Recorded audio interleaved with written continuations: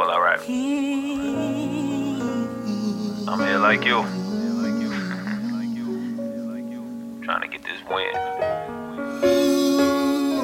I wanna win. It's only one winner, fam. It's time. Time's the only winner. What up, though? It's KSX. I'm in Detroit. My home where I grew up. Welcome to LBrick Road. The L in LBrick Road is not only for loss, it's also for lessons. And I am on a current journey of explaining to those who care to listen of how I got to that feeling, man. So let me tell you about a loss I used to take. When I decided that I wanted to be an artist, right? I was in church. I was in a large church, actually.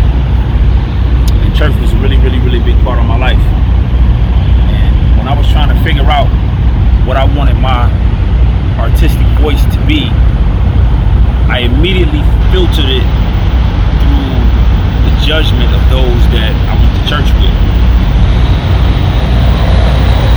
Even though it was a lot of things I wanted to say, there was a lot of ways that I wanted to express myself, I was unable to. But let me tell you something before I continue. This LBrick Road is not about church, okay?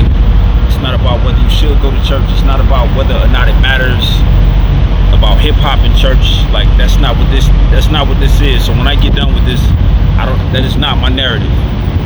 Hold on a second, all right? There's a reason why I'm even standing here. So I struggled for the first couple of years with trying to curb my message and water down my message so that it would be more palatable to those that were in my inner circle, right? I wanted to make sure that they approved of not only my message, but the way that I gave my message. Now dig it. When I made my choice before I made my choice to be an artist, I was just a producer. I didn't have necessarily a voice that I was trying to put out to the world. So for those people around me, they only concentrated on the way that my music sounded, because I wasn't saying anything. But as soon as I started saying things, I started to understand the power of words.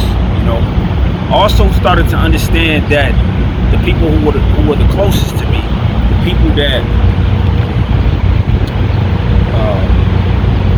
had the most influence on me, were not necessarily the people that it was going to take to help me get where I had to go, because almost immediately they stunted my growth.